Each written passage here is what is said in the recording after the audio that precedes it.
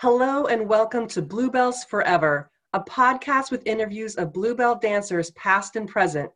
Join Sherry Lewis, a Bluebell herself, as she leads us on a journey through story and experience. And now here's Sherry.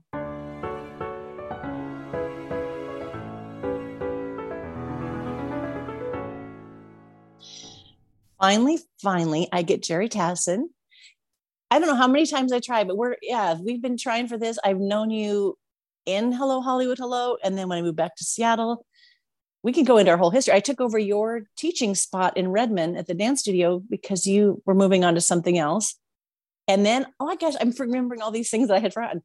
The Edgewater, you brought like a smaller kind of dance, different, more updated cabaret version that we did, and getting to dance with you in that with some other wonderful dancers. And then I don't know, we run into, you taught at my studio and everybody loved you because your musical theater style, which I want to get into if you're training, that you were bringing us some real Jack Cole and some real Fosse and Jerome Robbins, and not just, fifth generation down. You were giving us the good stuff. And then we hit COVID, and then you were so graciously teaching on Zoom for us. So yeah, I've seen bits of you. And so I told you before we recorded, I don't know the in-betweens. And so I'm also excited to hear your interview to get the parts I don't know. And I do have to say also, the teachers and the dancers are still going strong after, 30, 40 years old. When I came back and started taking your class, because I've been teaching forever at my own studio, but I never really wanted to take at my class a lot, or my studio the last 10 years. Because when you're, in front of your students, it's a little more intimidating. So when I showed up in your class and I go, I still have it, because Jerry teaches in a way that's like triple pirouette to the floor, get back up. We weren't doing that. We were doing good, solid jazz that felt so good on the body. And it was in with other people that were seasoned, not old. We were seasoned dancers that just didn't need to do backflips. Some of us, lots of seasoning. Yeah. Lots of seasoning and you've had two hip replacements, and I have. It just kind of helped me go, you work where you're at, but it felt so good that I would take your class. As soon as I get in my car, I would put on my calendar, like I can hardly wait to go back.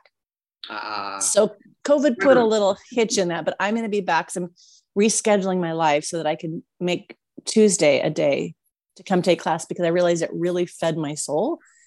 And it was just fun to connect with you, because you would have some kind of showy stuff in there sometimes. Then you'd have your good, solid technique, and it was always fun. So I just will praise you for another 20 minutes or so, and then I'll let you talk. I love that class. That's a really special class. I get nervous to teach that class. Really? I do, because these dancers are experienced dancers, and they know where they are in their bodies, and they have experienced so much dance in their lifetimes. They have an opinion. Oh, really? They have an opinion. And, what's really amazing about that class is they're a really great example for me, because they keep showing up. We have 40-year-olds, 30, 40, 50, 60, 70-year-olds. And they just, they don't even ask. They change things, to fit where they are. But that enables them to continue. And, it's really inspiring to me. It's one of the most exciting classes I've taught in years. And it's honestly. I teach 8-year-olds all the way up. And I love they all have different energy and different abilities. And of all those classes, that Tuesday, Thursday, 10 a.m. class is my favorite. It's just, it feeds my soul. So I know it's so great, because I know, like, at my age, if I was going to find adult class, it's usually like, you taught at the dance studio too. They would try to do adult classes, but there's kids in every room, and you just feel like, no, I don't want to dance in a kid's studio as an adult. And I don't want to, and I love mom numbers, but some of us are like, we don't have to, be in a beginning mom class. Right. And so it felt so good. Like they're still performing, and there's so much energy, instead of just like, this is your right foot, here's a chasse. Because I go, none of us want to go back to that. We know a chasse, but we also don't, we know, like, my hips will do this and not that. So Exactly. I know you're in Redmond now, and I don't know if this is even where you grew up, because my first connection was you in the show, but I remember taking your ballet class that you and Kim taught together because Marilyn Mitchell now, and so you got to come. And I know she was friends with you. So that got me to go, oh my gosh, you're somebody from my homeland here in Reno. But I don't know that you were from here before, but maybe as putting these pieces together backwards. Yeah, I'm from Bremerton. You are? Yeah. Little small, take an hour ferry ride west to the Olympic Peninsula. And Bremerton, it's a Navy town, population 35,000. And that's where I grew up. I have family in the area. I've got 4 siblings that live in this area. And wow. Yeah. How did you get into dance? What motivated you, or what lured you? And then where did you go? Because sometimes it's not so convenient to find a good dance studio, depending on your living. And some of us just get gold of great teachers that show up in small towns. Yeah, well, I didn't start till I was 16 years old. Our high school they had a really good arts program funding for music, and they sponsored a musical between the 2 high schools every other year. And I thought, oh, wow, being in a musical, I would really like to be in a musical. So I signed up for everything. Like I wanted to be on the lighting crew. I wanted stage crew, sing in the chorus. And I happened to audition for dance in it. And it was kind of like the heavens open. That moment. And I just loved it. I could remember the steps. It just felt, it felt really magic, and nothing had really struck me up until that age as something that really felt like me, when I was doing. So, wow, I just fell in love with it. And the choreographer was a student choreographer, and she said, oh, you should come and take my class. I went, oh, really? You can take a class? Oh my gosh, I love it. There's more? So yeah, instead of going to work on Wednesday at Big Scoop Ice Cream Parlor. I know Big Scoop. Yeah. I told my parents I was going to work, but I went to the dance studio and took my own class, because I thought, I don't want to tell anybody, judgmental.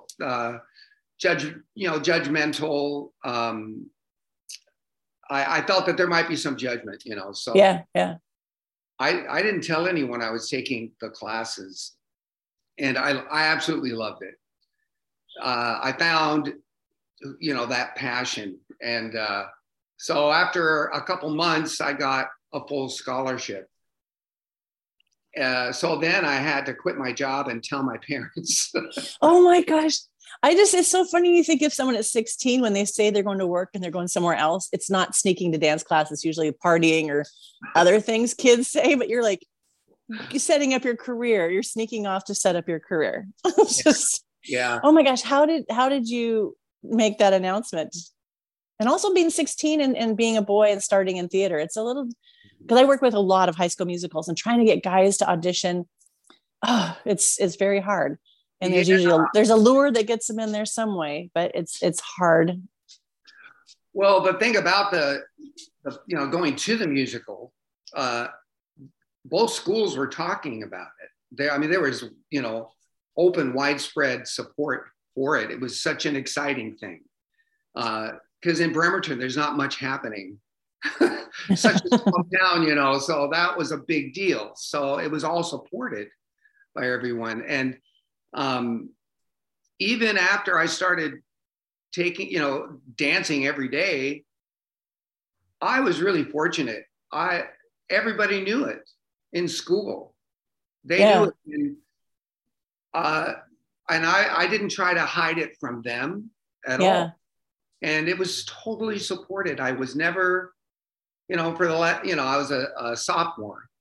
So sophomore, junior, senior, absolutely no issues at all. I was just completely open about it. And it was really supported by all my friends. And my family, it's funny, that absolutely came from left field for them. Yeah.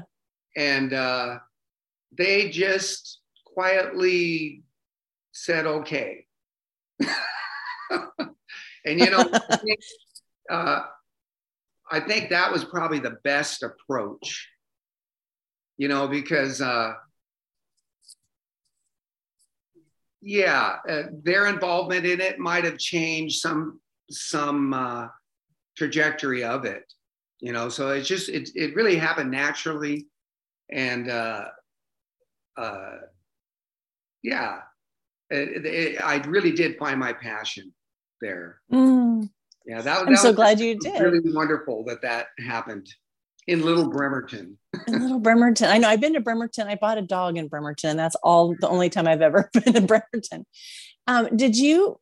Were you natural? Because some people have to work so hard to just even be beginner, but there's some people that I see start late and they just take to it. Their body, it makes sense in their body, their brain picks it up. And some people will take class and be beginners forever. But I see these people that start later and you're like, oh man, you didn't have to start at 3. Maybe starting at 3 would have been bad because you would have just taken it for granted. But how was that for you to watch how fast you moved up as far as your advancement and getting technique?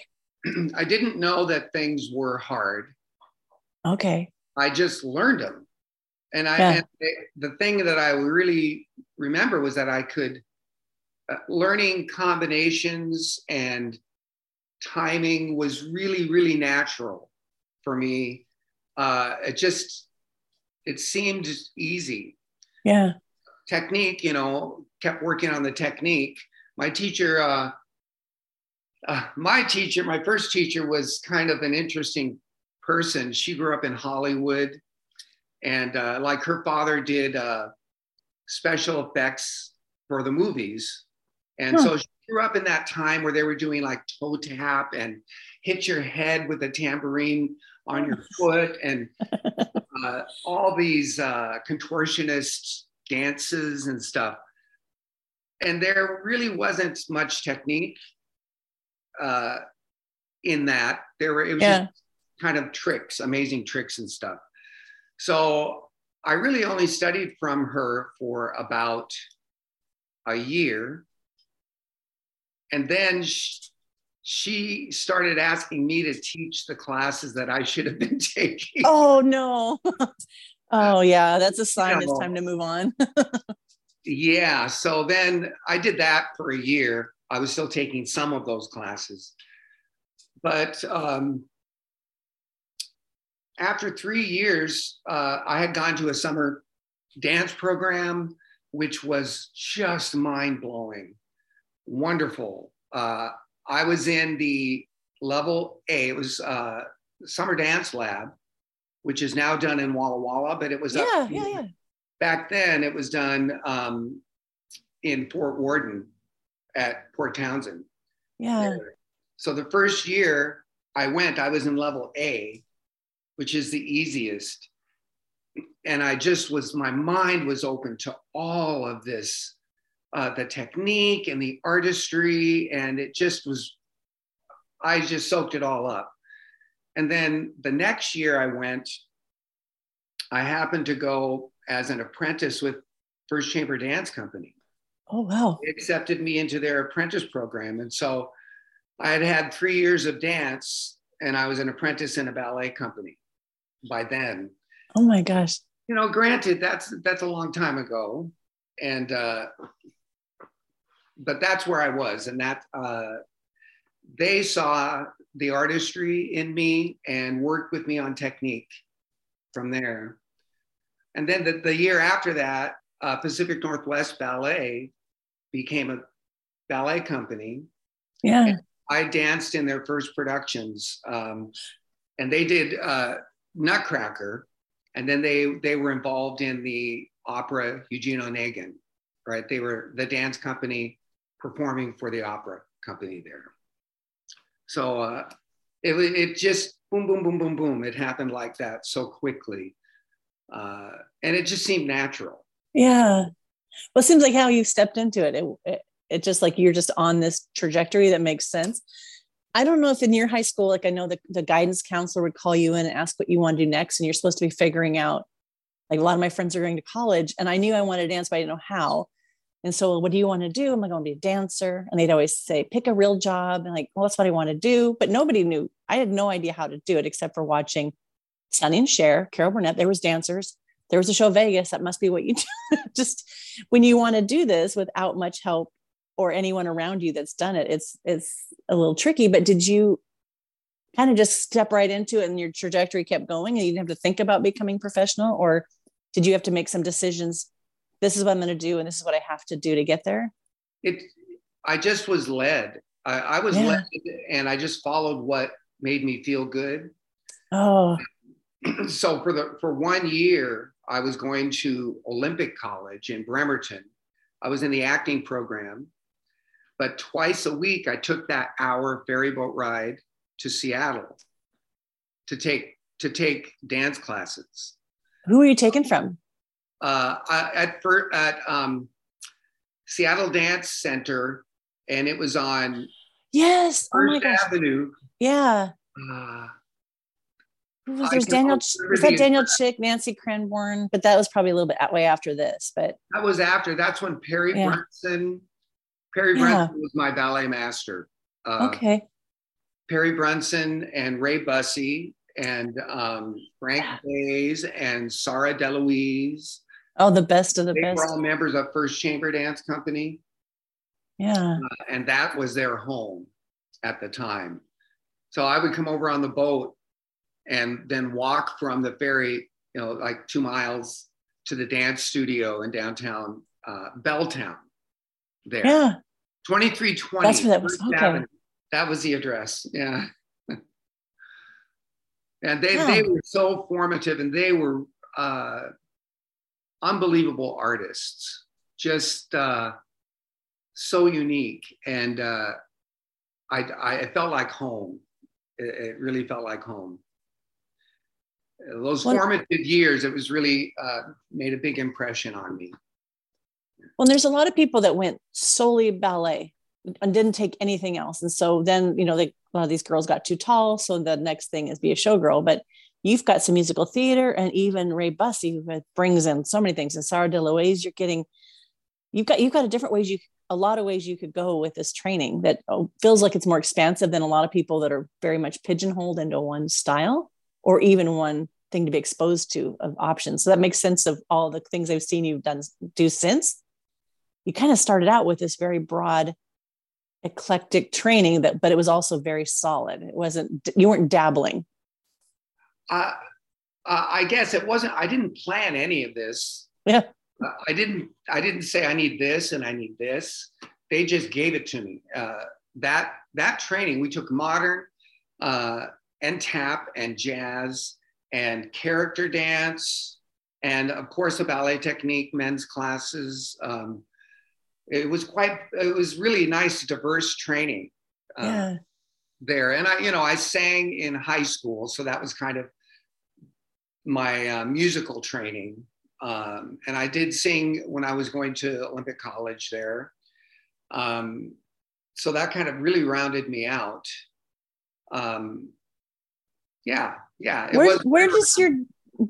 Okay, I'm trying to figure out your timeline and we can go loop it and circle however we want. So where does like your Jack Cole and American Dance Machine? Yes. Where does that and Hello Hollywood I'm just so curious how you fit all this into your time here. Well, chronologically, it was Pacific Northwest Ballet. Yeah. Right after that, I took 1 year of college. And then it was Hello Hollywood, Hello. Okay, let's talk about how someone from Bremerton ends up down in the biggest show in the world on the biggest stage as a show boy. Dance for a year because they don't really know what they're going to do with it. So I had been taking from this teacher, and I had a little bit of an injury, and I was trying to come back from it in my foot, and I was taking from Perry Brunson, and he was trying to figure me out, I guess. And one day he said, "Oh, I don't think I'm the teacher for you." And I went, "Phew." And so I quit dance for a year. And really? I think that was the best thing for me. Yeah. Because after a year, that fire came back. And I started taking classes in Tacoma from Jo Emery. Yes. Oh my And Jo Emery, yeah, she choreographed those Greg Thompson works. And she said, "What are you doing here? You should go to Vegas." Right. And she said, "There's an audition." It's really great. There's an audition for the MGM Grand in like 2 months. And I didn't have any money to get there or anything. And I said, "Oh, I can't get there." And she said, "Well, next week there's an audition for a fashion show. You should do that and you could earn the money." Oh my gosh. Yeah. Thank you, Jo. Someone that was taking class from her is really kind of amazing. He really didn't want me to go to this audition. So she said, "Tell him what time it is and give him all the information." He told me the wrong time. And I took the ferry from Bremerton. Oh. I go to Seattle, I show up, and the audition was over. And they were on stage rehearsing already. And so I thought, how did I miss that? And so I'm just standing there in the wings. I thought, I'll just dance. I was doing their movement. I picked it up. And then, honest truth, the choreographer saw me and he went, "I want you to do this." Oh. I said, "Yeah, you come in here." And then he said to this person that told me the wrong time, he said, "I don't need you anymore." Oh, good job, Karma. My goodness. And so I'm telling you, I stumbled into everything. And so that gave me the money. I did that show. It was a 17 magazine fashion show, right? So that was big bucks for one event. Yeah. So I bought my plane ticket and got a hotel room and went to Vegas for the audition for the. Was this for before the opening, or had the show already been going? This was for the Vegas show, and then the future show to be in Reno. Oh, so it was Hallelujah Hollywood at that time, right? Is this Hallelujah? Because that then Jubilee kind of overlaps with Hello Hollywood. You mean at the MGM in Vegas? Yeah. So do you audition at the MGM for Reno? Or for Vegas? I had the choice. Oh, okay. Yeah. So first day, it's the men's audition, and there's like 200 men, and they take that 6-foot stick, smaller than 6 feet, and they just have you stand there first and measure you, and then they cut all the people shorter than 6 feet, and then you dance and dance and dance, and then they have you take off your clothes and stand in your dance belt. Right? Were you prepared for that? No. Have any warning? Well, that's different. That's not PMB style. So then they call you forward, and then they, at that point, that's the first day. Yeah. They said to me, "We can't use you." And I was very naive. I said, "Well, why not?" Standing on the stage, "Why not?" And they said, "Because your hair's too long." And I said, "Well, I'll cut my hair." And then they said, "But you have a mustache." Oh my gosh. I'll take my mustache. I'm standing there in my dance belt arguing in the middle of the stage. And they said, "Well, it's probably something else." And I okay. Because, I really enjoyed the movement, and I felt like I did very well. So then I'm going to the audience and I'm getting my clothes on, and I hear on the loudspeaker, "Will Jerry Tassin come down to the front?" So I did that. I came down to the front, and they said, "Okay, get a haircut, shave, and come back tomorrow." And so I did. And at the end of that audition, they had, I think, 12 guys. And they said, you can have the choice of the contract for Las Vegas, or if you want to wait for 8 months, rehearsals start February 6th. So that's a few months later. And I thought, well, you know, if you go into an existing show, you're doing the choreography that is preset. But if you go into a new show, they're developing the choreography, and you might have influence, you know, or, you know, it might be a really great experience to be first cast. So I chose that one for Reno. Oh man. Okay. That was the trick. Wow. And you got your money by doing another gig to get that gig. Yeah. Wow. I did, yeah. Uh-huh. So I've heard lots of stories of the creation of the show. I've heard stories, you know, that Don would be nice in the morning, and after a few drinks and lunch, he would just scream, like telling people to flush their self down the toilet. How was that for you? Of like, you know, you're kind of doing your job the best you can, and you've got things that went, you know, that got held up. I think the sets weren't working, or the space curtain, that then there was 2 weeks off. And I love hearing the stories of the creation of the show. I came in a year after the show was going, so I, you know, learn everything, just get shoved in there and there you go. But I didn't really know how this happened. So I love hearing like the rehearsal process. I've heard people rehearsing fan numbers in the cafeteria because there wasn't enough space. So yeah, what was it like for you? They were building the whole thing. There was construction vehicles everywhere. They were still constructing the tower. They hadn't put, it was a brand new construction site. And I was so excited. The first call was like at 8 p.m. And I thought, 8 p.m., this is going to be like a meet and greet kind of a thing. We get to know everybody, and then we'll start our rehearsals later. And we go in, and we have to go through one door. There's no lights or something in the casino, and then headlights were shining through to show us the way to the theater. Anyway, we get there, and I'm so excited because there's so many international performers from, this is my first experience to that. All the accents, it was just really thrilling. And they welcomed us all, and then we started rehearsing right then. And we didn't. Isn't it bedtime? At 8 o'clock, and we didn't finish till like 4 a.m. or something.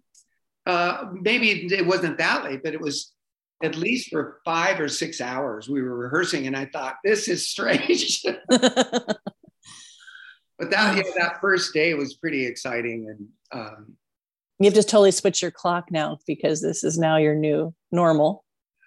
Well, yeah, on steroids. Yeah. On steroids, yeah. Did they have, I know there's 3 choreographers. Did they have one choreographer teach all their stuff, and then when they were done, the next, or was it getting mixed in through this audition or rehearsal process? I know Winston, and I can't remember the name, but Larry Maldonado. Do you remember how that was? Was it kind of everything all at once? I'm trying to remember. Larry Maldonado, Tom Curry, and Winston Helmsley. Mm-hmm. I remember their names. I'd have to look at my program again to see. I only know it because I keep hearing it more. I would not have known those names a few years ago. Well, I think Winston was the assistant to Tom and Larry, because he would show us a lot of their work. But they left some of the stuff for him as well. Did he do Heat Wave? I think, probably. That's okay. I won't put you on the spot. Probably. I love that. Yeah. Yeah. So we worked with them, all of them. It was really, really fun. So fun. Over and over and over again. Not, such a large cast. Not only was it the choreography, but the patterns that the movement, all the dancers had to do. I actually, you know, rehearsal is one of my favorite parts of dance. Really? When I'm learning, Yeah. That's the part, the new and freshness of it is really, I really love that. And the performing I love too, but there's something a little more special to me about that creation process. And yeah, it's like a new meal. Oh, I love that.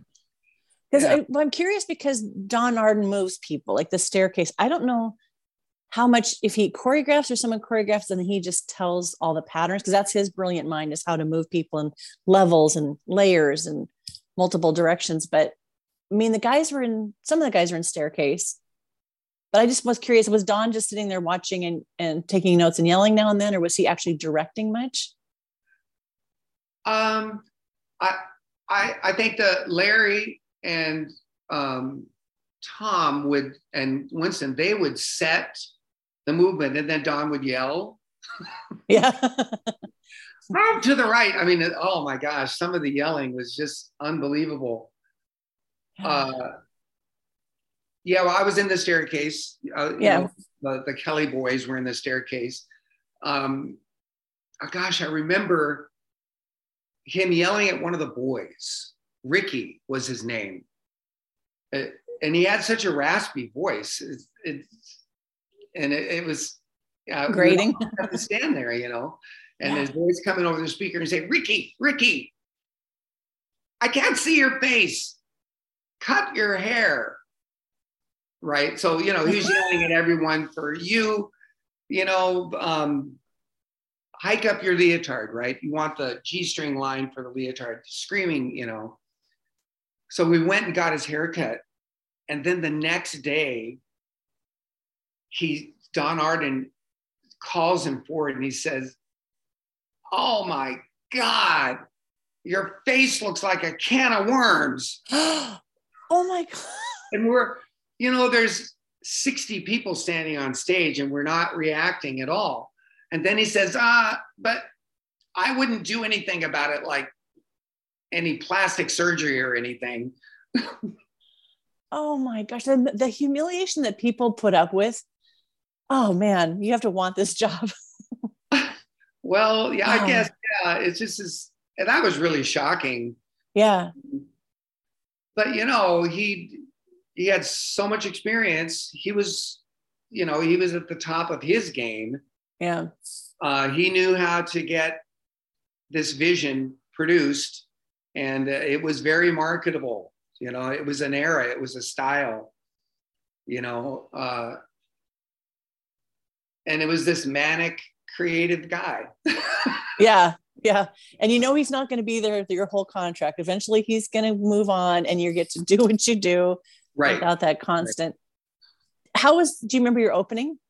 Because I know that some people said that it was almost like anticlimactic because it went on so long and they knew the show so well that opening was not a super big deal because they'd been rehearsing. But what do you remember of your opening night? Oh, the energy from the audience. That was really? A big deal. It was completely sold out. Remember, didn't that theater seat 3,000? 3,000, that's what I've heard, yeah. I mean, and it was so great to go to that 40th reunion there. That was really wonderful. And walking in through that theater, man, it's massive. Yeah. So that I just remember how refreshing it was to feel the energy from that audience. I really loved it.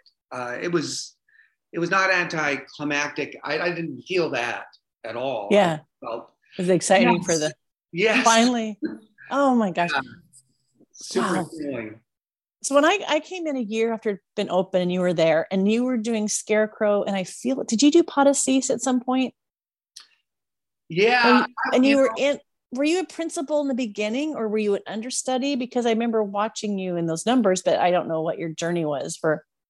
I was getting to do so. Such a wonderful experience there. It just was the best you could ask for. I was a Kelly boy on stage left in the chorus, and a few months in, the swing dancer from stage right left the show, bang, suddenly, and they asked me to be swing on stage right. And you remember, stage left and stage right were reverse choreography. Yeah. And so I was thrown into it, pardon me, in one day. And so I told all the girls, I said, just call my name. Call my name, and I'll hold your hand. I'll be your partner. Just help me through this. And so a couple days like that, and then I had it down, all the numbers on stage right for swing. And I continued to swing for a few more months. And then one of our principal dancers, Rodney Smith, Yeah. He was the ballet dancer from Australia. He was going to leave for 6 weeks. And they asked me to understudy his spot, all the classical stuff. So this job was really utilizing all my training. Yeah. You know, Hatton Kane is kind of tappy, the jazz from Heat Wave, and kind of the whole theatrical theater presentation, and then these classical ballet pieces in there. So I understudied him for 6 months. I did all of his spots, not 6 months, 6 weeks. And then at the end of that, one of the principals left, Stefan Blicka, and they offered me his spot. Oh, wow. And so I continued in his spot. And then during that time, I started understudying, plus doing those principal spots, and then understudying all the other principals. So I became a principal understudy. That's what I think I remember you going on, because I think I saw, oh yeah, because I think I was so surprised of how beautiful the ballet was. I had no idea that would be in a show like that. And like, oh damn, this isn't just the advanced in your typical ballet studio. These guys are real, and that's some hard stuff. 2 shows a night. 2 shows a night, 6 days a week. Yeah. And it was, like I said, it just utilized every bit of my training. And what a great experience to transition from chorus to swing to understudy, to have my own spot, and then to do virtually every male part in the show, which is really, really a great experience. It's deep in here. Yeah. Yeah, very, very satisfying. I remember you were also teaching, because Marilyn, who's your friend, my friend that sat, she was right next to me in the dressing room. We became friends, and she said, you got it. And I was so afraid to take ballet. I just was like, I suck. And then she's like, probably not, come take a ballet class.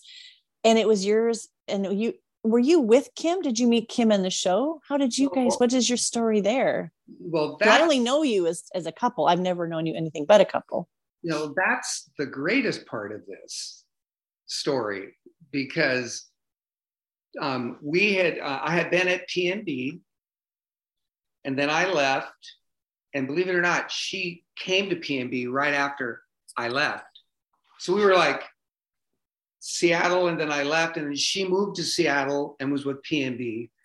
Ships passing in the night there. And then I went to Vegas to audition, but she, Bluebell, came to Seattle.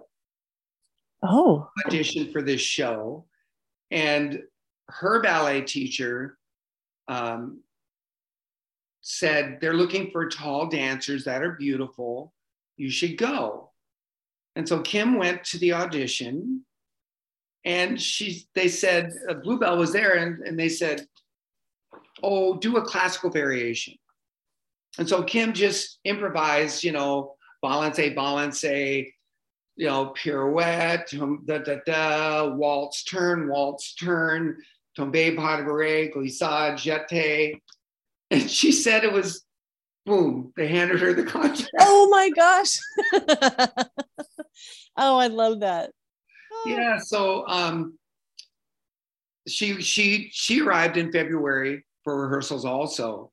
And she happened to be the tallest dancer. She's 6 feet tall.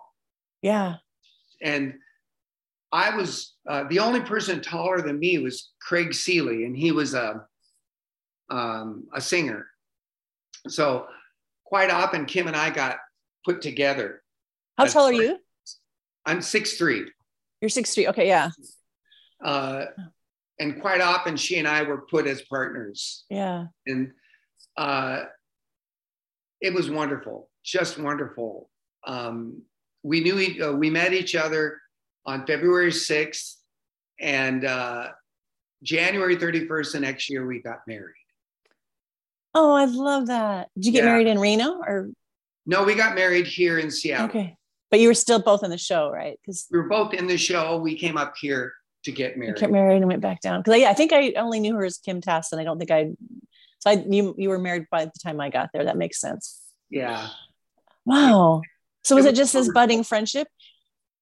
What's that? Was this budding friendship that turned into something? Or I'm picturing there's so many romantic moments in the show. Were you like in this space? Dodge, there's Nob Hill, there's Dancing in the Dark, there's all these beautiful romantic setting. It sounds like a movie. we were in Nob Hill, and I have a picture I can show you here that we've had framed. It was during a rehearsal shot of Nob Hill. I don't know if you can see that picture gets circulated a lot. That's me. That's Kim. Oh my gosh, that is. Oh, wow. That is us. A really long. Oh, I love that. I have that picture saved somewhere. I'll definitely post it with it. Yeah, a long time ago. But there's quite a few relationships that started in those shows. I'm like, you've got time backstage in the wings. There's flirting. There's get-togethers. Because Reno also, a lot of people said because there wasn't a lot going on, the cast is your family, that you're social. Did you guys have the same day off, or how does dating work in a situation like that? Boy, I don't remember. After we got married, we did. Yeah. But it was so great being in this, going to work together. And then not many of the dancers took ballet class during the day. Yeah. We would go and take ballet class, and that's how our friendship grew. Were you Maggie Banks, or were you doing somewhere else? We didn't take from Maggie Banks. We took from Rodney. Rodney Smith was the dancer from Australia that was with the ballet. Beautiful dancer. He taught technique, and his wife was a principal with Australian Ballet. She taught technique class also there. So we were taking from those guys. Really hard classes. Oh my gosh. Which I love that there's people that were still taking class, because I think if the attitude for a lot of people is you do it till you get the job and then you've made it. It's like, no, that you want to still maintain, you want to keep your body, but you don't know what the next job is. So I think I was blown away by how many people really did keep training in those classes that were in between shows, or people that got there an hour early to do a full bar before they did the show. I was like, oh, this is a very different work ethic than I've seen most other places that I've worked. Yeah, it's not good to be in show shape. Right. Because you can only do what's in the show. I can only kick on my right leg, and I will only turn right, and I can walk to the right, but not to the left. Mm-hmm. But also, keeping in touch with all of who you are as a dancer. That's why you're going to class, to get that part of who you are also, I used to take Yuri's class. Do you remember Yuri? Yes, I do. Oh, he would teach lyrical, and I never had experienced that before. And I would feel things that I'd never experienced. I would just take in ballet and jazz. I never had that emotional connection. he did something with a chair, which was somebody that you've lost. I remember crying and like, what is happening to me? And then I wanted more and more. And I think that was like, I just didn't know. And then you're with these people that were always creating. There was other shows, fashion shows. Craig Seeley, I remember doing a comedy show. There was drag shows. People were still finding ways to create and kind of find their own voice. And it's so great because you're getting paid to do the show and you've got all this access. And like those that took advantage, I think like what a rich field of dirt to grow some great things. Yeah. There have been articles about the impact of Hello Hollywood Hello on the arts community in Reno. It's a deep impact that's continuing now. There was wonderful opportunity to do these extracurricular performances. Do you remember Gary Caven? No. McGarry Caven, or Gary McCaven? Gary Caven. He trained up. I met him in Summer Dance Laboratory in Seattle, those summer dance workshops. But he came to Reno and he was in the MGM. He was probably 5'7", but he wore lifts. So he was 5'8". One of the shorter guys, but he was a good choreographer. And I remember doing a concert, a dance. It was a beautiful dance concert that featured divertisement of all kinds. And that was a wonderful opportunity. It was a classical piece that he choreographed. Kimberly was in it also. She was, she trained in Los Angeles. And so she had really beautiful ballet technique, point work, and Gary choreographed a trio, a classical trio. And I can't remember the music or the name of it, but it was really wonderful to have that beautiful focus as well. Lots of that was going on in Reno. Did you work with Gina Caskey? She was a Bluebell. I think she opened a studio. I think she's British. I interviewed her, and then she has a studio. One of my teachers that's been in Seattle for a while would go there to teach. She still goes there. And so Gina's daughter came to Westlake, and I had no idea this whole full circle blew me away, like so much. I mean, obviously she had wonderful training from Gina and whoever teacher she had down there in Reno, because that's where she still is. And Lauren, who teaches for me. So we videoed it, and I was crying out in the hall watching this girl dance. I'm not even in the room and I could feel it. So I sent it to Gina and tagged her to show the Bluebells. Like, this is like second generation that came out of Reno, that came out of the Bluebells, that's going on to do great things, and showed up at my studio. So I just love this whole full circle. But I know that there's Miriam has a studio there. Diana Guest, I think she just maybe sold hers. Her and Greg Hoff are married. And so I know that a lot of the studios, like, there's a lot. And so that means a lot of people are getting really great training. Yeah. That's that enrichment of the arts community. Yeah. Wonderful. Yeah. Well, they read that to us at the reunion of how many people stayed and how it affected. Like, I talked to Linda Nordvik. She's a district attorney, I forgot what her title is now, but yeah, there's people that are realtors that are and they all run into each other. I'm like, I was just wanting to get out of Reno, but I was like the ones that stayed. I'm like, okay, I get it in a different way now. Like how much when you're building a family, that community. So there's a reason I've been bugging you besides the fact that I love and adore you and love your class, to your story, but it's come up several times about the lion. And I think it should come directly from you of that story. Because we won't think less of you because we know how amazing. So this little story won't change our view of how great you are. The lion, my goodness, people, it really happened. Yeah. There's so much over the top about this show. Yeah. That the plane, for one thing, It comes, arrives. Were you up on the wing of the plane? I was a wing, right wing, third over. Amazing. And then you ask the audience, they don't even know where it went afterwards. Yeah. Sets are flying and people are coming in, and then they said, where did the plane go? How do you hide something like that? So much over the top stuff in this show is amazing. And in the Calliope, in the circus finale, the whole, how was it, 25 minutes long or something? Yeah, it was, cavalcade. Up from the basement comes these wonderful stairs built like a giant Calliope, right? And at the very end, hello, Hollywood, hello, Hollywood, Hollywood. Is that the song?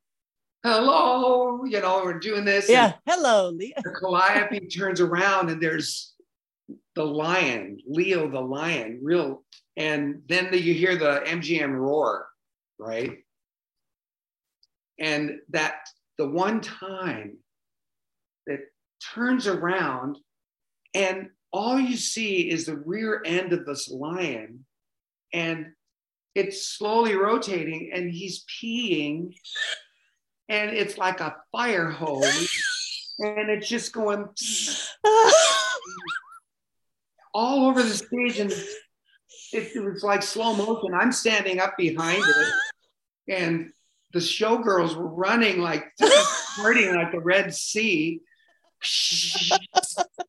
And people are saying, stop the show, stop the show. They brought the curtain down. Oh, they did. He must have been sick. I think they brought the curtain down. Maybe I'm wrong, but he just sprayed everyone. It was unbelievable. And so we're all talking about that. And the next night, it turns around again, and he's going to raise his rear end, but he didn't pee. I think this is how I remember it. He didn't pee that night, and then they made a decision, and then the next night after that, when they turned around, there was a fake lion up there.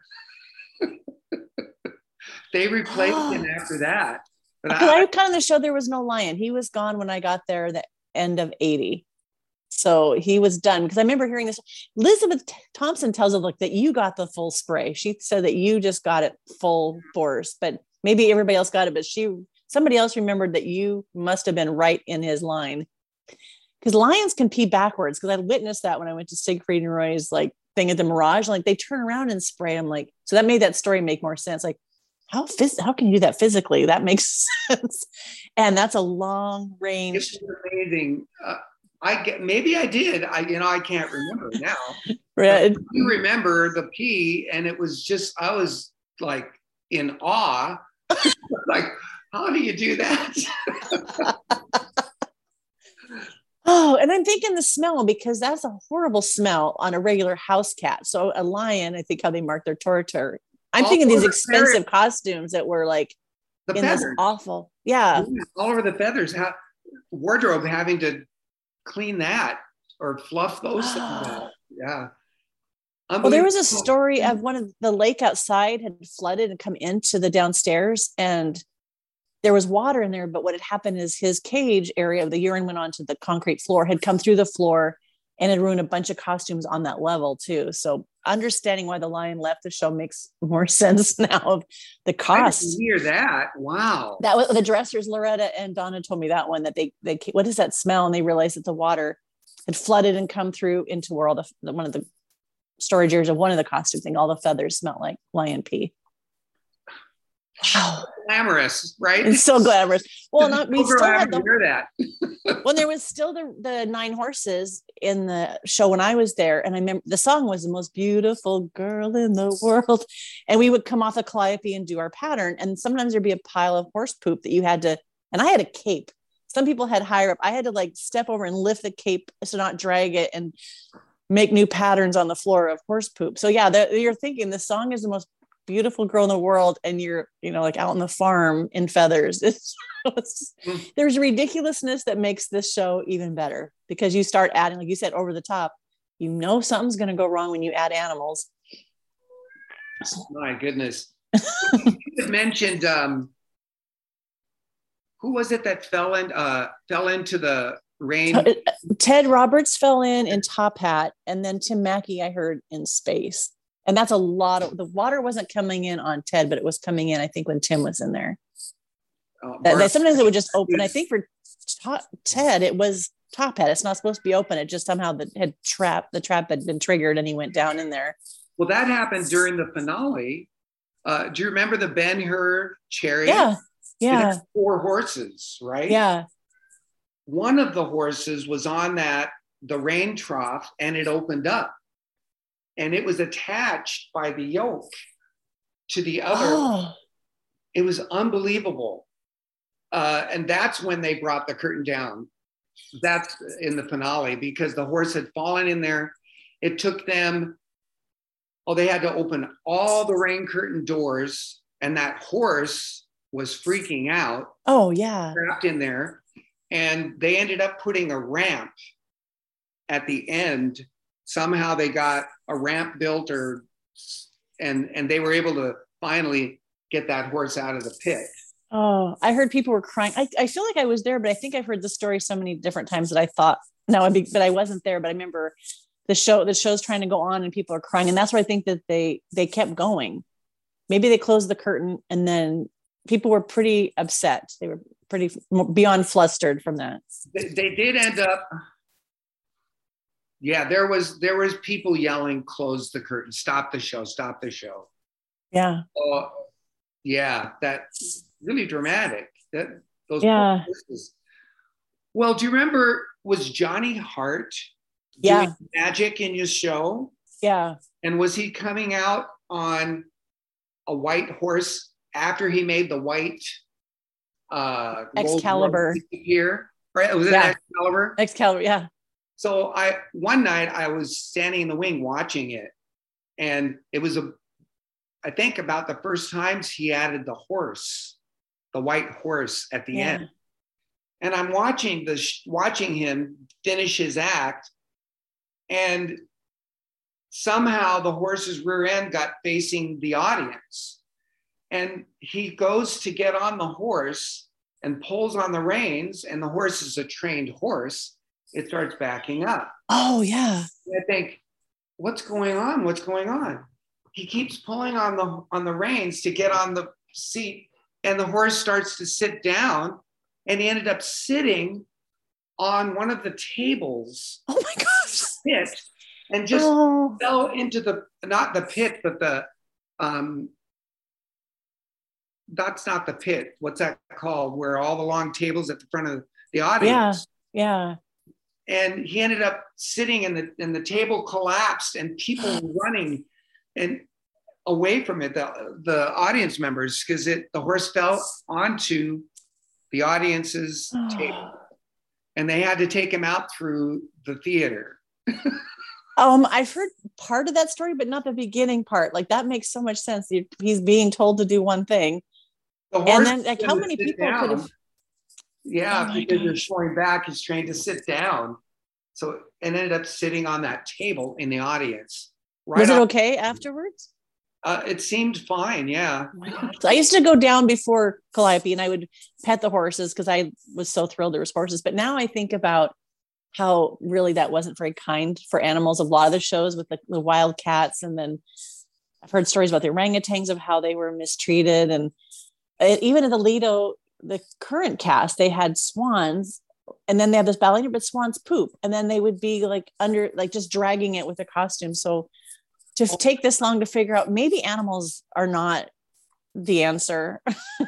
And I think now with PETA, like a lot of things that would not go over well now, of a lion and a calliope. Well, that's the same lion they would have down. Remember the big mall? Yeah. Where all the shops and the bowling alley. Yeah. The movie theater, there was a place you could go take his picture or something with the lion. Yeah. The real lion. We were living on the edge in Reno. Oh my gosh. Yeah. Well, Liz Thompson was married because it was Hank Post was the father, and then Tim and Dave were the sons that handled the animals. So she was married for a while. So she has, like the line lived with them. And yeah, there's stories I won't go into now, but it's, it's kind of sad. Yeah. So how did you decide to move on from there? Because that's a pretty great gig, but had you just to kind of run its course? Because I know you did other amazing things after. So Kim and I, we were there 2.5 years. Okay. From the opening. Yeah. And I don't know, we just felt compelled to move on. So we moved back to Seattle. And there we were dancing at the music hall. Yeah. A show produced by Jack Card. We had talked about before we record. This was Seattle's like dinner theater. Greg Thompson had shows. Mm-hmm. Beautiful theater that's no longer there. And it's just so sad because several producers did things. They didn't last. How long did that one? I feel like that might have been the more successful. Ben Vereen's show didn't even last very long. It was not the most successful. I think it's 6 months. Oh, really? I think maybe, I might be wrong, 6 to 8 months. And then one night we came to do the perform. We had moved to Edmonds and we were commuting to Seattle to do the show. Yeah. We thought we have to move. So we found a house on Queen Anne. Incredible deal. It was like $200 a month to rent. Oh my gosh. Wow. So we moved in, got up early. We didn't have much. We moved into this house, locked the house and went down to the theater. And there was a sign that said show permanently closed. They didn't even tell the cast? We were like, right. Oh my gosh. Like 2 weeks pay and oh my gosh. So we were all just standing at the stage door in shock. And someone said, in 2 days, there's an audition for Folies Bergère in Las Vegas at the Tropicana. So Kim and I, we went to the house that we didn't even have our bed set up or anything. And we talked about it and we said, well, let's go. So we just jumped in the car, drove 2 days. It takes, 24 hours straight. We didn't sleep. And we went to that audition in Vegas. And let's see, here's another thing. This all just happened. It just had its own course, with me. It was like May and they were auditioning for contracts for September. So I got offered the contract and Kim got offered the contract. They said, we'll send you the contracts and it will start in September. And so I said, can we see the show? What am I getting into? Show. And you go up to the light booth and we watched the show. And I knew one of the singers because she had been at the MGM in Reno. So afterward, I go backstage to talk to her, and the choreographer,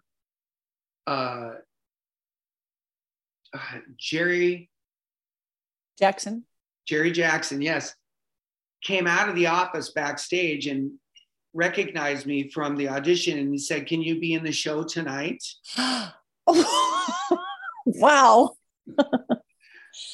And it's like, I looked at Kim because, we had to go back home and all this. And we said, okay.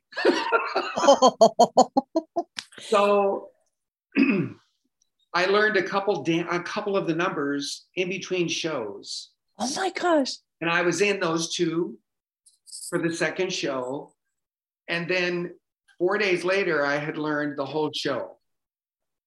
And wow. I was in Folies Bergère.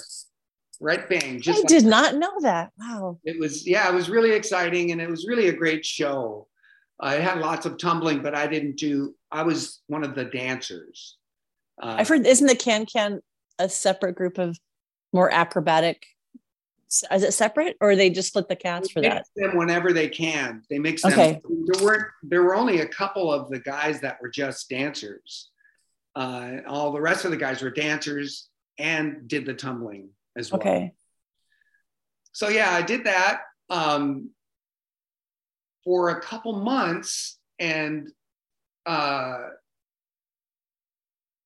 let's see, Kim came down and her contract wasn't going to start until September, and then found out that they didn't offer it to her. Oh. So she was working cocktail waitress, making more money than me. Oh.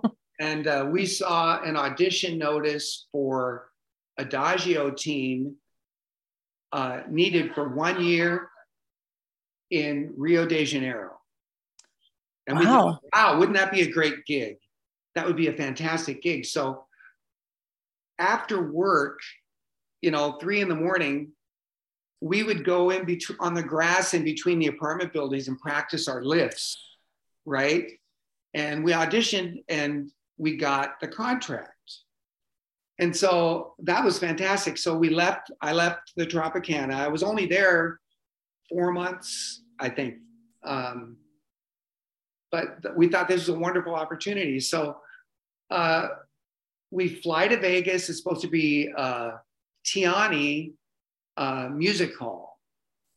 But we fly to Rio, and then we meet Tiani, Senior Tiani. He was the director. He said, the show is not in Reno yet. I was like, what? I mean, not Reno, I mean Rio. Okay. Rio. So then he said, but we have to go on another plane ride. 2 plane rides later, we're in Curitiba, which is a city way south. And we're so blurry from traveling. We get on the bus and we take the bus ride to what we think is the hotel, but it's not the hotel. We get off the bus, and these right then elephants walk by the bus, and I see this circus tent. Oh. And then it's Circo Tiani, O Show do Mundo. We were hired to dance in a circus. Oh my God. I love that there's no anything to prepare. You're just, can you do the show tonight? Yes. And now you're in a circus. Oh my goodness. Yeah. So yeah, we did that for, I think, 8 months, 8 months. What kind of show was it? Were you like a specialty, the Adage, like a specialty thing in a circus, or was there production dance numbers, or was it you guys were the? There were 3 production numbers. There was a big opening, and we were featured dancing in the opening. And then there was trapeze, monkey acts, big cage tiger training, wow, bear acts. And then there was the elephant act, trapeze artists, high wire acts, tumblers, jugglers. And then there was a Roman number, the Romano number, and the elephant, there would be a processional. The elephants would walk across the stage, and then we would do our act, which was the sun goddess. Kim was the sun goddess. Ooh. And she came out with these silks tied around her waist, and I would do the sit lift, and they would be the rays of the sun, and I would rotate, and people ran holding the silks. And you talk about stepping around the horse poop. I would say you're like surrounded now. Elephant poop casts a shadow. It's so the processional would happen, and every once in a while, one elephant would just let go, and we would have to do our act around these piles of elephant poop. It's just amazing. The glamour of show business. Oh my gosh. Yeah, and there's a big aroma also from that. Oh, I bet. Oh wow. You're probably doing some romantic adage that's right, earthy. Oh wow. Did you end up going to Rio, or was that not really part of this gig? It was touring. We toured from Curitiba to Porto Alegre, and then we were in Montevideo, Uruguay, and we came back to Sao Paulo. We were there for quite a while. We did not perform in Rio de Janeiro. So finally, we decided to leave. We spent 24 hours in Rio. Oh, so they fulfilled that part of their right. So yeah, and then we just zipped around and saw everything. What a great travel thing. Good. Yeah. Wow. So because I want to do 7 hours of interview, but I do want to hear where American Dance Theater comes in, because that it says so much. I mean, it just shows up so much in your style of choreography and teaching. So were you done with shows before that happened? Or, I mean, you get another run of a few more professional performing things like these cabarets, production shows? We came back from Rio de Janeiro, and I was teaching in Seattle, and our daughter was born then, and I was dancing with Ray Bussey's jazz dance company. Yeah. And which was wonderful. He was one of the mentors and teachers. And so I was a guest artist with his dance company. And then I did Seattle Repertory Theater's production of Guys and Dolls and got my equity card. That's what propelled me to New York. So after Guys and Dolls closed, I went to New York, and I auditioned for the American Dance Machine, which is that theater dance company in New York. And I was able to be a company member probably for the last 6 months of the director's life, actually. She passed away 6 months later. And she was unbelievable dynamo. Lee Theodore, absolutely amazing. She was the original Anybody's in West Side Story on Broadway. Oh, really? Wow. Yeah, and I absolutely loved the technique classes. It was an hour of ballet and then an hour of theater technique. And that's where the Jack Cole, port de bras and technique, I learned it directly from her. She was just, I loved it. Absolutely loved that time in that company. And that company is dedicated to preserving, it's a living library of the greatest theater dance moments in the era of when theater dance was not being recorded. Yeah.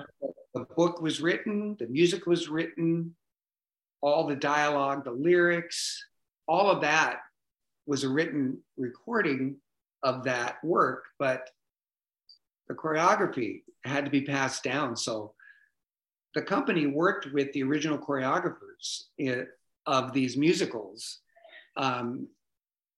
Just wonderful opportunity and respect for the history of theater dance. It was really a wonderful experience. Wow. Well, I remember you taught us something with and it was even with the hand position. We did it over and over because I think, people will do what they've seen of Fosse. I've taken from Anne Rankin several times and Marianne Lamb, who didn't work with Fosse, but with Gwen Verdon.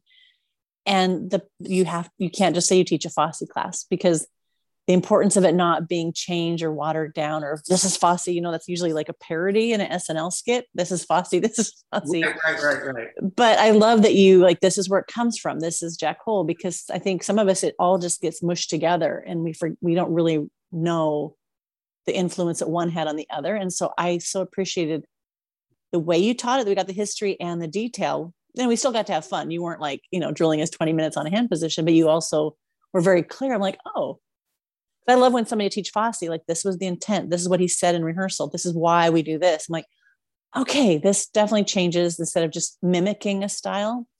So it's really wonderful that those things are preserved. I've choreographed chorus line for a group and also West Side Story. You can't record even your own choreography to preserve it. And if there's some, you have to use exact choreography, but if you don't have video, they didn't have it. It's just interesting how there is not, like you said, it's not archived in a way that you can pass all this stuff down. It is now. Yeah. Sure, Yeah. But, right. There's I would call that the dark ages for theater dance because of that. There was no common way to record that. So what a great thing to have that company. They folded for a few years and now they are active again, and it's called American Dance Machine for the 21st Century. Oh, wow. Now they're incorporating all of the current and all of the work that's been done since the 80s and up. Wow. And so is it a training program and performance? Is it a company or is it more of a training thing? No, it's a company. It's not. It's a company. Okay. It is a dance company. Okay. Right? Yeah.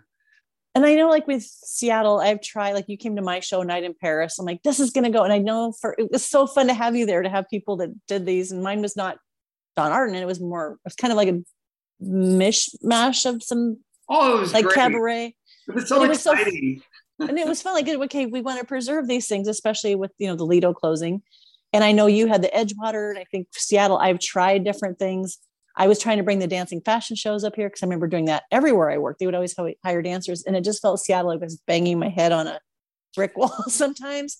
Yeah. But things do happen and move, but I just like knowing there's other people that come out of that world. And like, I feel like we've done maybe something else hired together, but I just know for a while, there was a lot of us that were in Seattle. Like I've done shows with Cabby. I feel like Hello Hollywood, whoever's up here, that maybe we could make it happen in Seattle, but maybe it's just an art form that was just for this certain time period, but it's still nice to give it some credit. And like, I know you trained other places, but what you got out of Hello Hollywood, those cabaret shows, I think it was valuable of what we bring as teachers and choreographers that we wouldn't have gotten from just other ways of dancing professional. Yeah. It's really satisfying to know that we were a part of, such an amazing production. I mean, it was the largest stage in the world. It's in history books. That's us. It's our work, and I'm really proud of that. It's definitely an era gone by, but I think it was the best of that era. Just that presentation, I think, was the best of that era. It was really amazing quality of work there. Just, very proud of that time. Yeah. Well, I think I've learned so much more from doing the interviews of people that I sat next to that I didn't know were part of ballet companies or their Royal Ballet. And then they got too tall. I didn't know. We just talked about whatever was, who's dating who or whatever was happening. But I didn't really know that. I knew the caliber of watching Pas de Six and going, oh my God, okay, these people are amazing. And seeing some of it, but not understanding like how rich the everything that everybody brought in, the collective that came into this one place and learned from each other and inspired each other. And I think it opened my eyes like, oh, there's more. Cause that was my first job I ever did. And then to go, what? There's more of this? I wanted to ask you, how old were you when you came to the show? I had just turned 20. I graduated in 78, and my ballet teacher's daughter was going to go because they used to go to Vegas all the time. Like, you should go to Vegas. You're tall, all this. So I had to wait for her to graduate. So I worked that whole year, and then we went down, and I got hired right away for Hello Hollywood. I was there in Vegas for that audition. Just turned 20, and I remember turning 21 in the show. So it's just like this, you come from your small town and go, wow, there's a whole big world out here. Yes. Coming from a ballet company, I had to get used to G-string line on the women. I kept thinking, look at those legs. Yeah. They go on. I did a tea time with Liz Elliott and Leslie Larch we just did, the question was, what was shocking? And it was just fun. Like all of us came from smaller towns, like just people being naked, on stage, but then you're backstage just talking in your underwear. And, I had never been around gay people before. I'd never been anywhere with international anything. And so just conversations of not even understanding half the words, like what's a lorry? What's a fanny? What's a whatever? It's like, so it was just such an education on stage, backstage, in parties of going, Oh, wow. I had no idea that this was a thing. Oh, I loved being able to dance. Liz was one of my partners. Liz Elliott. Oh my goodness. She was lovely. And I remember when I was learning Rodney's parts, we were rehearsing between shows, and then the performance happens, audience, everything. And we're doing that all, I'm dancing pas de six. And that's where, you're leaning, there's a one part. Oh yeah. Instead of, the guy does grand plie, the woman sits on his thigh and then he presses and leans. And that's when she was topless. I'm thinking, I should have prepared myself for that. I know, it's just normal. You're just dancing. Oh, because that was probably the most naked thing in the show, because it wasn't with all the headpieces. It really was just the G-string, the pink drape, and you guys were in a G-string and boots, which is practical. Or no, were you barefoot? Guys were barefoot. When I did it, barefoot. We were barefoot. Okay. And okay. We had a pink sash and then a very natural silver lame G-string. Yeah, it's practical. And then I look at that piece and it seems weird to put clothes on it, because I remember, the whole naked thing was shocking at first, but then I'm like, it's just so pretty that it felt like to put anything more on maybe would have taken away from it. I think it was not necessarily sensual or erotic. It was just so beautiful. I don't know. I think that my ideas of that changed definitely from seeing it done well. And then I would go to other shows that was more campy. I'm like, ooh, and they might be wearing more, but it felt more risque than what I saw in our show. Mm-hmm. Well, I love doing it. It was really a pretty piece. Yeah. I really liked the choreography. And one time, because parts of the show were on a click track. Well, there was a click track throughout that the orchestra would play to. Yeah. Some of the vocals were on that click track, and the actual music for Space Pas de Six was on click track.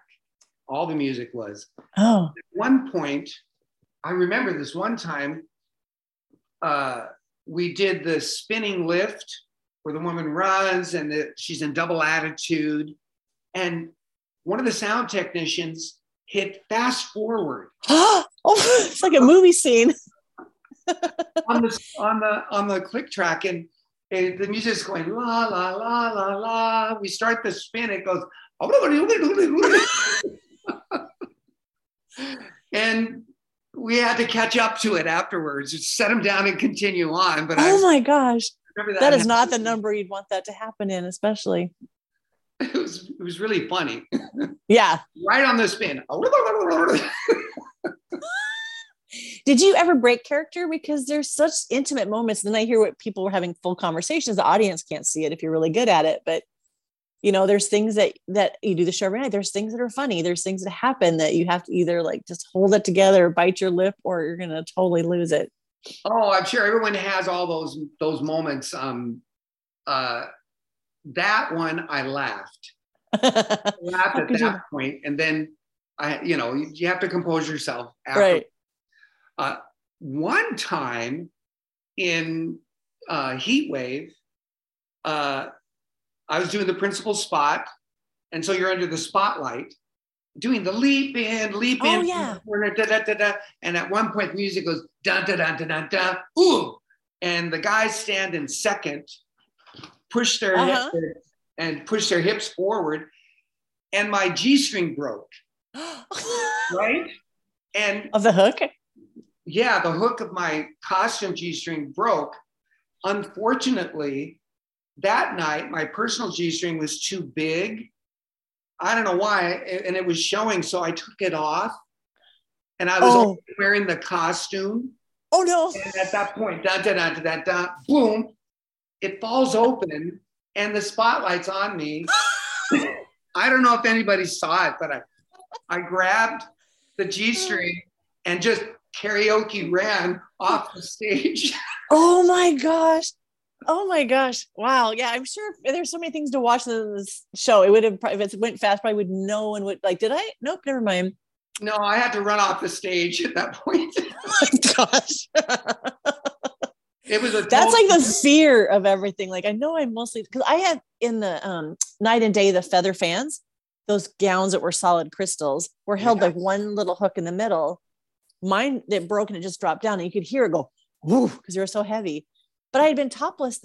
I'm coming another number to be topless, but somehow to be topless when you're not supposed to be topless, when no one else is topless, in your underg and your tights was like, I'm trying to pick up this heavy dress and my fans and try to get through people without ruining the dance because I couldn't stay out there. I couldn't move because my dress was around my ankles. But I know those things happen. And I'm sure the audience, maybe 2 people out of 3,000 would even notice that you just flashed or that my dress fell off. There's just so many things going on that you could have just stood there for a few 8 counts to say, hey, is anybody noticing this? And see like how much people see what's really, wow. So one of the Night and Day dancers with the fans, it was hard to manipulate those.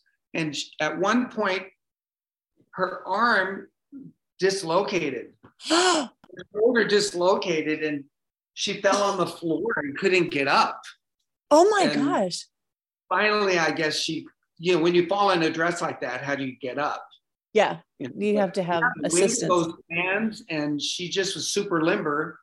Blonk, there went her shoulder. Oh my, and they were heavy. And if you get that angle, I could see, because I had that same move over the head. I did it where I looked up at the fan and my wig was hanging in it. I had actually taken my wig off.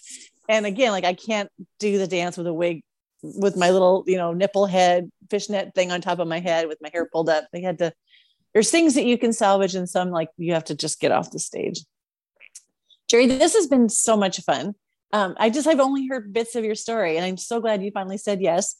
And so I just have a question of, you've had a really amazing career and that you're still teaching, because I think when I showed up at your class to know there are people my age still dancing, because that was a conversation like when people would say, oh, I used to dance. Like, well, when do I say that? But I keep thinking maybe when I hit 60 and I'm 63 and I'm around other people who are still dancing, teaching and passionate. I'm like, oh, maybe there's not an expiration date like I had assumed.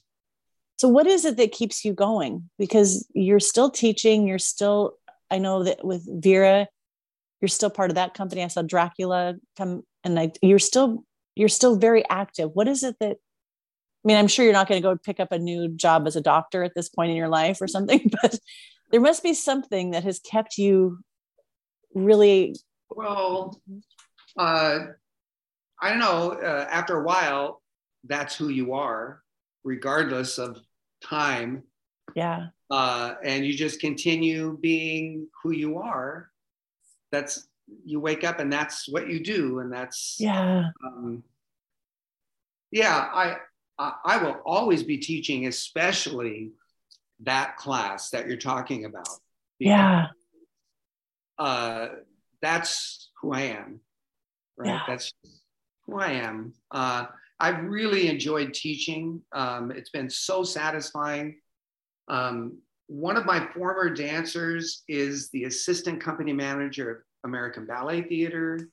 I have students of mine that are dancing professionally in Europe. Pacific Northwest Ballet, one of the soloists is a former student, and just recently a corps member is a former student. It's so thrilling to know that it's validity for your work, I guess. Yeah. I'm so grateful for every experience I've had, and it's how I teach is because of those experiences. It's keeps adding to the artistry, and I'm just so grateful, really, really grateful for it. I'll just keep doing it. I love that, because I think I'd seen many jaded dancers and they make terrible teachers. Like, why are you still doing this? But I feel like in the last several years, I've come across people who are our age that are gracious, they're giving, they love what they do. And I think it's such a good picture for up and coming, because I interviewed Pat Merle, who I'd worked with, that she had done several shows. And when she was in the show she was 30 and I was 20. I'm like, I hope I can still dance. I hope I can still walk. In my mind, I thought that's it. So people like Liz Elliott that were dancing into their 40s, it changed the thing that a lot of us were told, you have this much time and then you're no longer valuable. And so I think even in my own studio, there was a time where only young was cool, like the new contemporary, the So You Think You Can Dance kind of like, and for a while people weren't really caring to take from the more seasoned. And then it switched again where people like, well, maybe you have something to offer because you've been doing this a long time and you are always learning. You're not just like referring back to your training 50 years ago, you're still growing. So I think that there's a new appreciation in a beautiful way for those who have a lot to teach and do it with grace instead of like, you suck, or in my day. I think it's such a beautiful thing for this younger generation. And you've sent me some wonderful students that are in my class now that I love. And I love the, sharing and encouraging other, try other people. And so they're in my number for the show. And I'm like, love that. Carlos and Emma. Yeah. Yeah. And they're wonderful. So I love that there is seasoned people that stay in it. How long have you been the director and owner of Westlake Dance It'll Center? be 30 years in August. It's amazing. And we got through the pandemic. I'm like, okay, we're still here. We've made it through several moves and we're still going. That's phenomenal. That is, and that's, you understand, that's you. Yeah. Yeah. You. Yeah. And I thought maybe I would be like, maybe when I'm 60 or friends of mine that are, playing golf and done, I'm like, I can't imagine not teaching. It really hit me strongly when I was thinking maybe something else is next. I'm like, no, I can't imagine not teaching. I can't imagine not creating, stuff for class. So like that keeps my soul fed, which I wasn't doing that much during COVID. And I realized I have to have this part in my life. That creative, you said create. And that's the thing. That is the energizing element of all of this. It's the creation. Yeah. I love creating works that fit this level or that level or this scenario or this plot. That's the energizing life coursing through us. We're able to express.